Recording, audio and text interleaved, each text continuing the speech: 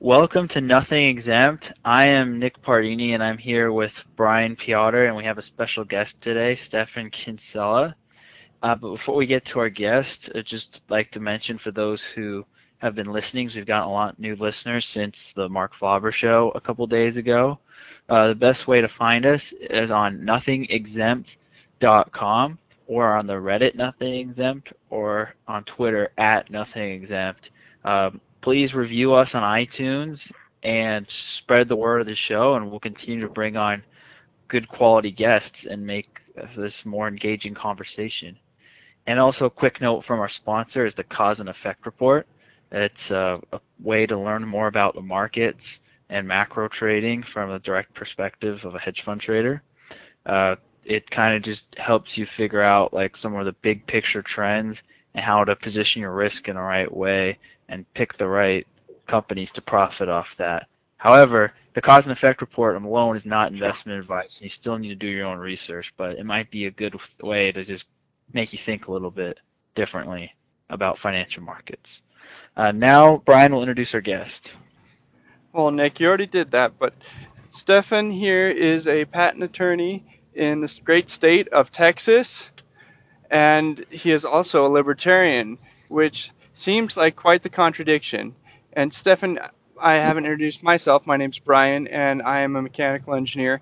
I happen to have my name on a patent, and I've attempted another one, and I've become very disillusioned by the whole system and know that it is a giant big waste of money and a way to go after small guys with lawyers. So I wanted to hear from you. What's it like trying to run into the patent system as a libertarian? Do you feel like you're making a big difference every day you go to work, or does it feel like it's a behemoth that is going to win in the end? Oh, that's a good question. I mean, it's not a career path I would necessarily recommend. It's a career that would not exist in a free market where there wasn't patent and copyright law. It's like being it's like being an oncologist, a cancer doctor in a world where there's cancer. You hope that you can have a world where there's not cancer, but so long that there's cancer, there's a need for cancer doctors. Or so long as there's the state prosecuting people for tax violations or for drug crimes, you need defense attorneys. So they do a useful service given the system that exists. And that's what patent lawyers do. So given that the system exists, they perform a useful function for companies who have to navigate and respond to the system. But ultimately, everything we do is a waste on society, because every dollar that's spent on us could have been spent on something peaceful or productive, or it's a total waste. So it's hard to get motivated to do it, and then you also have to make decisions about, am I going to help people use patents aggressively or just in one way? And that's hard to do in a career in this world. So I've tried in my career to just say, listen, I'm going to put my foot down and say, I will help people obtain patents for defensive purposes and defend themselves, but I will not participate in aggressive use of patents. But not everyone has that luxury. So the whole system corrupts everything in the whole legal system. Okay, Nick, what's your first question for him? Okay, I am I'm probably on the other side of this debate versus both of you in terms of the idea of intellectual property patents, because I think they have value, because and especially in a knowledge economy where people are paid based on their intellectual property and their expertise, you need some way to protect that. First of all, my first question is, say if you're like an author, or if you are a financial expert, or a a person who has something that is unique that you do not want to be copied, but you want it to be distributed. Like a good example of this is writing a novel. And if there's no copyright protection, anybody, especially in the age of print on demand and ebooks, can just make a free copy or cheaper copy of your book and sell it, and you don't get any of the rights for it. I know there's piracy now, but what would the legal framework to reward creative people for their talent? Or say, like, for example, with like Disney, if they make like a cartoon series, but without copyright or intellectual property, somebody can make the exact same one and mess up the story canon or to damage their brand or dilute their product. Like, how do you protect creative people without intellectual property? Well, so you understand, you just asked me about 10 questions and you had about 10 presuppositions and you didn't clarify any terms. So you're kind of just hitting me with a barrage of things which presuppose a lot of statist ideas. So let me ask you, are you a libertarian? It's a really simple question. It's a libertarian podcast. This is not. I would not consider this a libertarian podcast. I mean, my views are more about 80%. Yeah, I would say you're libertarian on most things, but then you run up against these really weird parts like intellectual property. I'm asking because, look, if you're a statist and you're in favor of the government using coercion against people and hurting people, taking their property without their permission, then of course you'd be in favor of intellectual property because that's what that is.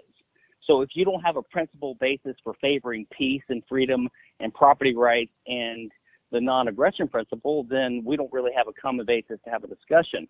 It'd be like if I was a Jew and you were a Nazi concentration camp guard and you wanted to put me in my cage and I was trying to explain to you why you shouldn't do it, and you think Jews are inferior and should be killed, and I don't know where we can go from there. You just kill me, or maybe I kill you. So if you're not a libertarian, we really have no – I can explain to the libertarian case, like for people that prefer peace and private property rights and freedom and a principled case against the state, I can explain why intellectual property is bad. But if you just hit me with a barrage of questions like, hey, tell me, dude, how can I make my novel make money, dude? I mean, I guess the answer is I don't know. It's not my job to tell you how you can make money publishing a novel. I mean, it's just using it as a hypothetical example. Like, I just think of intellectual property as any sort of other private property. And yeah, but I asked you a question: are you a libertarian or not? And you can't even answer that question. So, are you a libertarian or not? I probably am not considering myself. I'm not a statist. You don't even know. I mean, I don't know how to answer this question. If you're not a libertarian, I don't mean libertarian on most things, but on this issue, I do not. So you're against aggression usually, but sometimes you're in favor of the government using aggression against innocent people. Is that right? I like you, Stefan. I should have you. I should have you on as much as you're willing, because this is fun to see Nick painted into a corner. Well, it's just you have to know who your audience is, and if someone is a statist and they want me to tell them, I mean, I just want to know: are you against aggression or not? Are you in favor of private property rights or not? Yes, I have favor of private property rights, and I just consider intellectual property to be one of those private property out there. Like, well, then why don't you define for me what you think intellectual property means? Intellectual property is either through patent or a copyright. It's a creation that somebody makes that you have that's your exclusive right to sell, whether that's okay. So you don't know what it is, and that's not a definition. So. But you think the word I heard in there was the word creation. So you have in your head this idea that if you create something, you have a property right in that thing that you create, right? So you kind of probably think that if you use your intellectual creativity or your labor and you work hard at something, then whatever results from that, you have a property right in. That's kind of your basic thinking here. Is that correct? Yeah, that's correct. Well, that's totally wrong because you don't own your labor, first of all, and you don't have a property right in the fruits of your labor. All we own is scarce resources in the world. This is the entire purpose of property rights. Property rights are a solution to the problem that we live in a world of scarce resources where there are things out there that we want to use to accomplish things in the world, but they are scarce, which means that only one person can use them at a time. So there can be conflict over these things. And people that are interested in peace and cooperation want rules to say, okay, for this resource, A owns it instead of B. And that's the solution to the problem. And then they go about their business and they use it. And that we have a division of labor, economy, specialization of labor, and everyone can trade with each other and everything is fine. Okay. So that's basically the roots of libertarianism, which I thought this was a libertarian podcast and that you guys would understand what it means to have free market principles and protection of private property rights. Okay. Now, you can't just make up a word like, oh, yeah, I believe in intellectual property too. I mean, you might as well say you believe in property rights to freedom from fear and freedom from want and freedom from deprivation, and that your Social Security payments are some kind of property right too. I mean, what's the difference, really?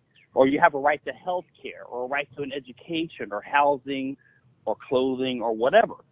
These are all positive rights that always take away from the negative property rights in scarce resources that the legal libertarian system would always protect.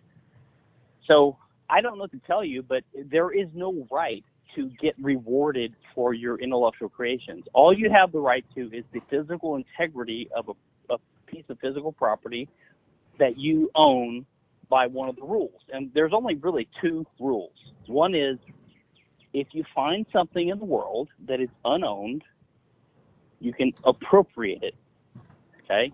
That's called homesteading. Or you can acquire it by contract from a previous owner.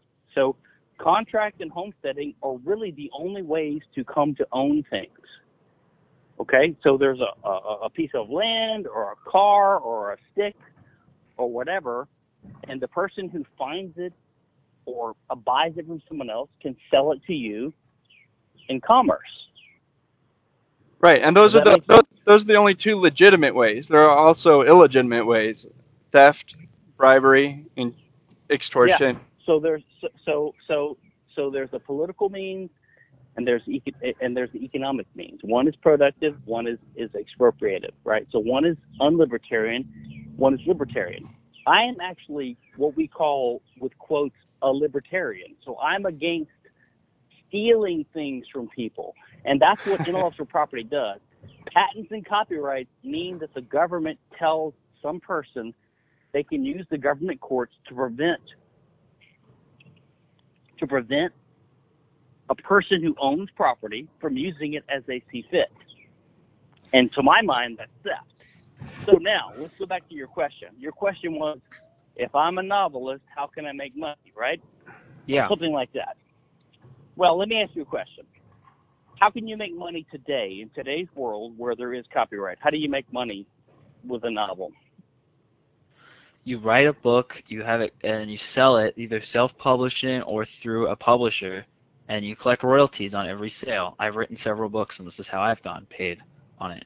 Right. And why is that impossible if there's no copyright? Because right now, people can they can pirate your book, right? They can copy your book. Yeah, but if there was, if your book is popular, there's probably pirated copies on the internet of your book if it's at all popular, correct? And if it's not popular, then we're not talking about a lot of money anyway. Yeah, but if it was legal to just copy and pirate books, everybody would do it, and therefore, basically, the value. Wait. Why do you say everybody would do it? Let me ask you a question. It's not legal now, but it is possible, right? It's easy to pirate books, correct? Yeah. I mean, let me ask you a question. Do you think that the Bible or Shakespeare's plays are covered by copyright? No. Okay. Well, why don't people publish Shakespeare or the Bible under their own name on Amazon now? Because there's no legal prohibition against that. Because the publishing company at the lowest marginal cost will do that. I'm just saying that it's not illegal. Go ahead. That's why. Because you, as an individual, cannot publish it as low marginal cost as a big distributor. That's why these classic books sell for a fraction of the price of newer books, because the author does not need to be compensated. But this doesn't happen. So you can't go on Amazon right now and find a pirated version of As You Like It by Shakespeare or the Bible. It just doesn't exist. It doesn't happen, even though there's no legal prohibition against it. Well, that's because you can get it for free anyway on Project Gutenberg. There's no need to pirate it. Yeah, but that's my point. Is that so? If you write novels, you always face people that can compete with you. Okay. And so, let me give you an example. Let's suppose you start a new business, like you want to sell new circuits or new widgets or new bicycle chains or new circuit boards or whatever you want to do, or a new pizza restaurant. You know that if you're successful, then there are going to be people to compete with you, right? You will face competition, right? Yeah. Okay, so as soon as you make a profit and people see that you're profitable, you will face competition, and that will start making it harder for you to maintain your profit levels. Now, from a free market perspective, is that a good thing or a bad thing? I think it's a good thing. I think free market competition is a good thing.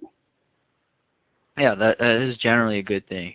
Okay. The thing is in the place of intellectual property and patents, like especially in the era we have with a lot of tech oligopolies right now, if you invent a new, say, technological software application in Silicon Valley and you have no intellectual property protection, what's going to stop Facebook or Amazon from putting you out of business in like a week? Okay, Nick, can I answer that one? First of all, nothing. Okay.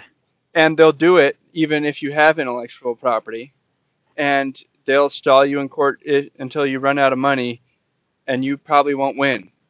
I think the average American has this really misconceived notion of what the patent system is. It's about like the little man protecting himself against the big man, and his mousetrap is going to be protected because he's a good inventor, and now he'll be able to be rich, and the big corporations won't put him down and make him poor by copying and stealing his inventions. But that's not how the patent system works. Like, that's not my experience with it anyways. My experience with it is it's slow, it's convoluted, and your patent isn't worth very much at the end when you have it.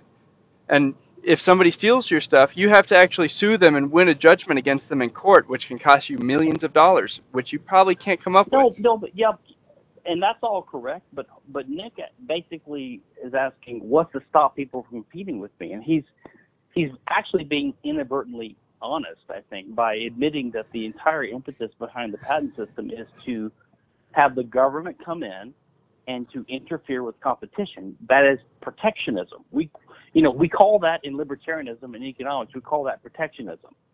It's protecting people from competitors. That's what mercantilism is. That's what protectionism is. And why would you be worried about the fact that if you make a product, people can easily compete with you?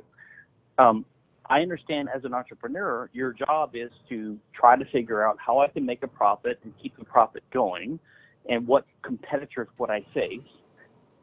Okay, but the fact that it's easier for someone to compete with you because they can just copy your novel or your design, if a lot of the value of your product is embodied in things that are intellectual in nature and design oriented in nature and easy to copy, I understand why as an entrepreneur you would be worried about the threat of competition. But that's the free market. The free market is that you face the threat of competition and people can copy and emulate you and do what you're doing. If you build a log cabin and people have been living in caves before, everyone will see, oh, this guy built a log cabin. That's a possible thing to do. And because you made this feature of the world public by doing it in public in a way that people can see, you've taught them something, inadvertently or advertently. I don't know. It doesn't matter. But you revealed information to people, and they are totally free to use this information to make their own log cabins with their own logs, as long as they don't burn your house down or take your logs to make their own cabin. They're not violating your property rights. And there's no distinction between that and between someone competing with you if you open up the first Taco Bell in a neighborhood, or the first pizza restaurant, or the first hardware store, or the first general store, or if you start selling, jumbo jets, or if you start selling smartphones that have rounded corners with a touch screen, or if you sell a novel called Great Expectations by Charles Dickens. As soon as you release this information into the public, you have people learn from this, and they are free to compete with you as they see fit, as long as they don't violate the borders of your property rights. That is, as long as they don't trespass against you. And if I copy your novel, it does not trespass against you because it doesn't take anything from you that you own. You still have that pattern. You still have the ability to print these novels. You still have the ability to sell them. You might not be able to sell them for as high a price, but you don't own the right to sell things to customers at that price. And Stefan, can I move into a different question, but on the same topic?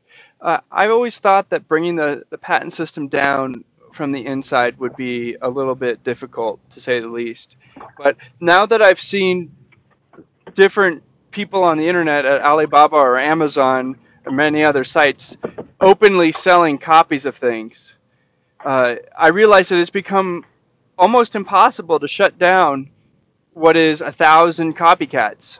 You're finally at the stage where it's not 1 or 2 or 10 law-abiding companies in the United States that you're stopping from copying you and violating patents. It's 1,000 little guys from all around the world selling globally on the internet. Do you think this could be the final destruction of the patent system that keeps people from filing patents in the first place and going through the process anymore? Well, I think that the advent of the internet has severely damaged the copyright model. In other words, it's easy to copy things now, like books and design, things that are covered by copyright. And so I don't really think that things will ever be harder to copyright things in the future. It will be only easier because the internet is the world's greatest copying machine. So people can easily use encryption and BitTorrents and things like that, thumb drives, whatever they want to do. They will get around these things. That's why only a small percentage of movies and music is now sold, so to speak. So the question is, what about patents? So patents cover the production of physical goods that have a certain design implemented inside of them. And because it's anchored in the physical world, it's fairly easy so far for the legal system of our statist court system to enforce patent rights. But I believe that in the future, as the 3D printing type technologies and things like that become more advanced, and I'm talking decades down the road, when you can imagine a home printer or a community printer that could print an iPhone or something that advanced, and let's say 50, 60, 80 years down the road. At that point in time, it will become almost impossible to enforce patent laws, just like it's almost impossible to enforce copyright laws right now. And I think that's a good thing. And I am hopeful that the advent of Bitcoin and other technologies will make it impossible for the state to enforce drug laws and tax laws and things like that. Every one of these illegitimate government laws, drug laws, tax laws, conscription laws, patent and copyright, state monopolized education, every time we have a technological revolution that makes it easier for people to evade these laws, is a good thing. I won't encourage people to evade the law in the open right now, but I think that in a societal perspective, the easier it is for people to evade these laws, the better. And the government will become more and more impotent, and it will just wither away. That's my hopeful. That's my goal. That's my hopeful, instinct. This leads me to another question. One of the benefits, I think at least side benefits of intellectual property, and I'd like to have your answer on this because I may be completely off base, but just based on my observation of technological advancement, it really started to accelerate around the Industrial Revolution, which is also the time where you got the first developments of intellectual property law, as patents became kind of an incentive to push innovation forward. I mean, what do you think, on the pace of technological change, how would that be impacted in a society without intellectual property? Well, so let's take patent law. So patent law was rooted in the practice of monarchs in England and Europe in centuries ago, of granting just monopoly. So they would write on a piece of paper, John Jones has the sole exclusive right to sell sheepskin or wine or playing games or playing cards in this town. And that was a monopoly privilege that he granted to them, and usually in exchange for some kind of payment. Like he would say, I'll give you the monopoly to be the only one who can do this in this town. And you have to give me taxes or help me collect taxes or something like that. So there's always some kind of arrangement. And it got out of hand, and so Parliament passed the Statute of Monopolies in 1623, and they prescribed or limited what the monarch could do, but they retained his ability to keep granting these monopolies for technical innovations. So basically, it arose out of the practice of granting monopoly privileges, which is protectionism, because you're protecting someone from competition. That's explicitly the purpose. And even your arguments earlier, you were saying, like, how are you going to make a profit? I mean, the idea is that if the government gives you a monopoly privilege grant to make this invention, you can sell these things without competition, and so you can sell them at a higher price. You can make a higher profit, and therefore you're incentivized to put R&D, research and development dollars into it, right? So implicit in all these arguments is that you can sell things at a higher price. There is a monopoly price, which means you're ripping off the consumers, right? And that was the original argument hundreds of years ago for the whole patent system. And it was reined in, and then at the beginning of the Industrial Revolution, right around the time the United States seceded from Britain, we put that in our Constitution. The Congress passed patent and copyright laws, and we started having these laws, and then Europe followed suit. So for the last 240 years, we've had an institutionalized, democratized, statist version of patent and copyright laws, and everyone assumes that because they accompanied the rise of industrial progress in the West and in the U.S., they are a type of property right that goes hand in hand with incentivizing innovation and promoting progress and promoting wealth. That's the assumption, but there's no proof of this. In fact, all the econometric studies of this prove the opposite. They showed that the patent system is a drag on innovation. It's a cost. It distorts innovation. It makes people not invest resources in a given field because they know that they can't compete in this field, because if I compete in this field, I'll be sued into oblivion by Apple. Like, if I want to make a new smartphone right now, I don't have any patents to defend myself.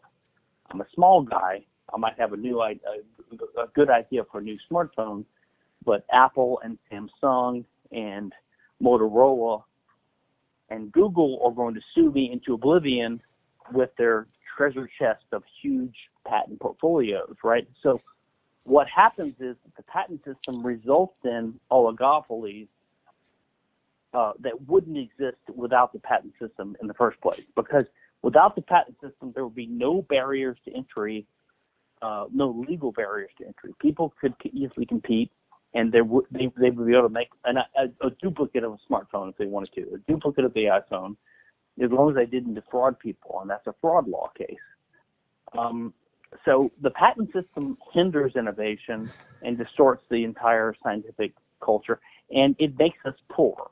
I mean, I literally believe that the human race has been retarded by centuries because of the patent system.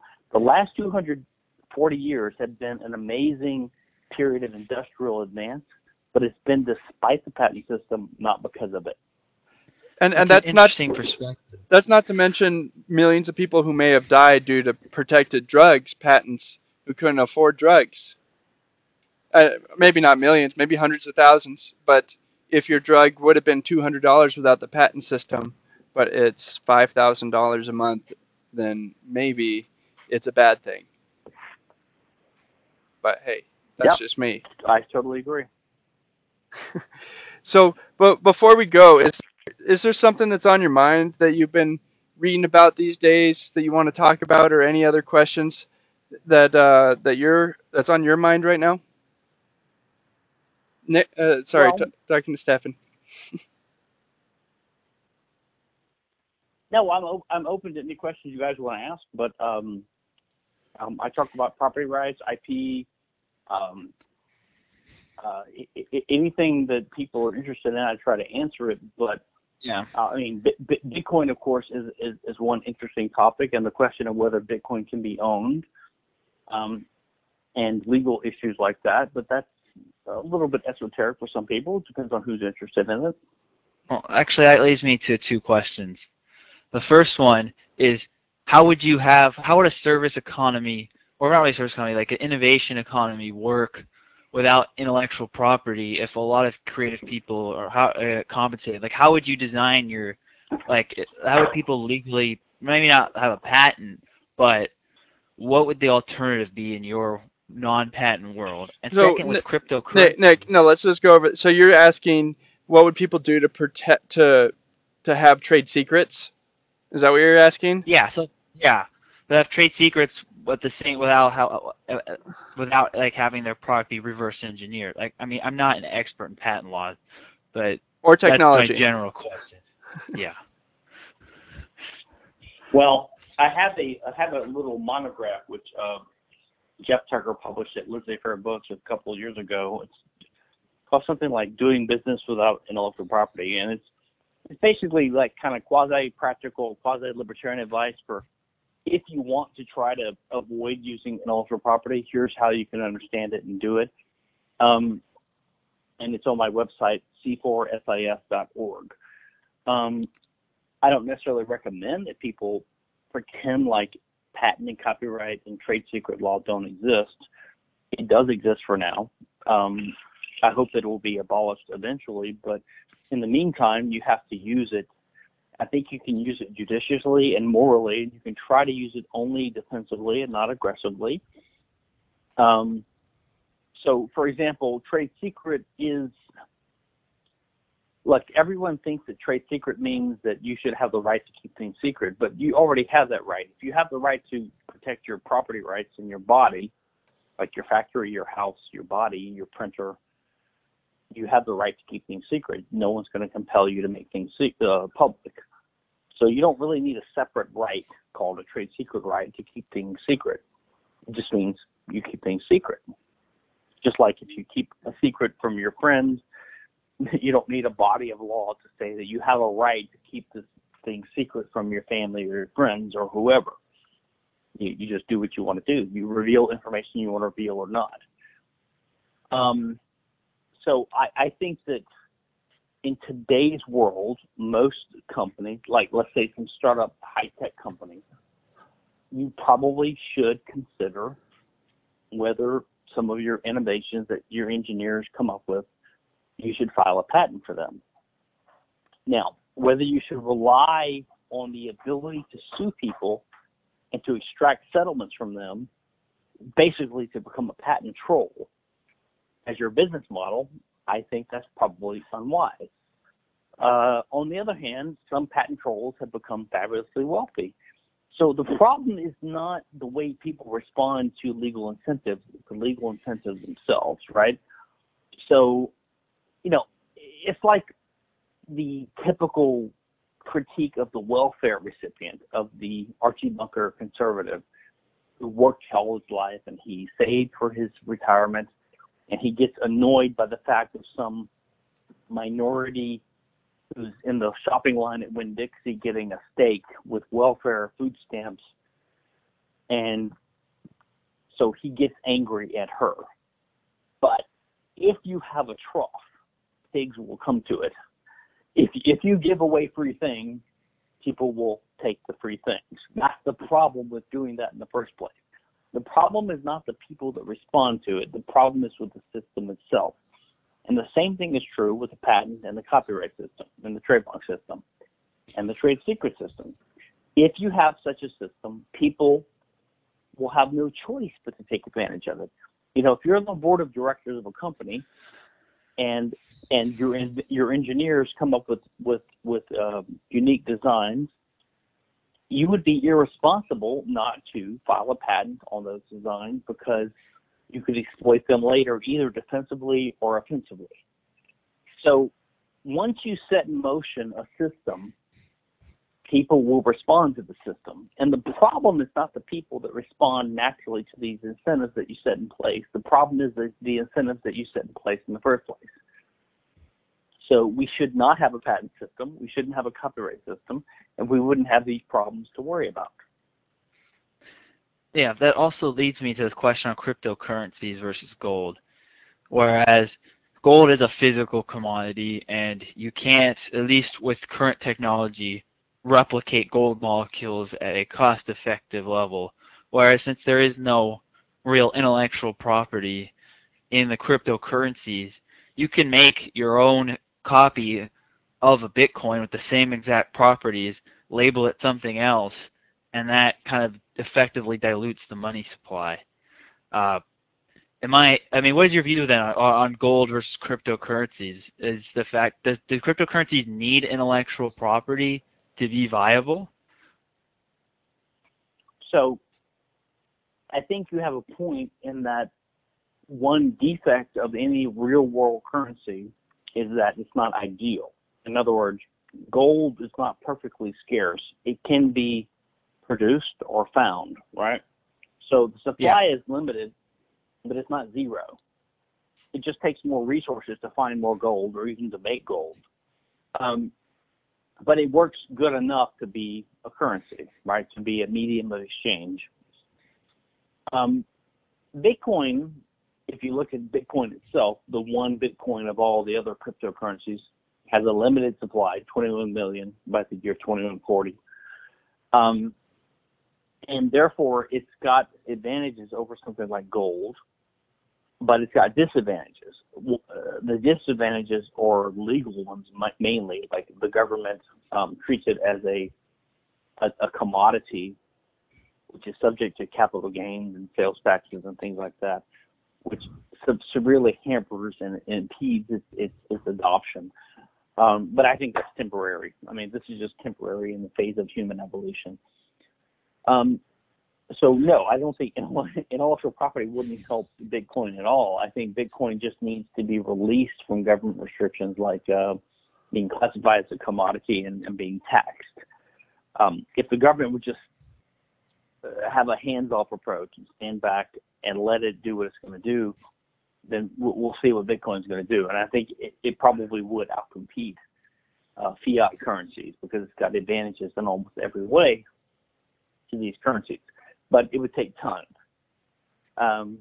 So classifying as intellectual property only reifies the intellectual property concept, and intellectual property is, as I believe it, is one of the biggest, the largest ways the government creates destruction and harms the human race.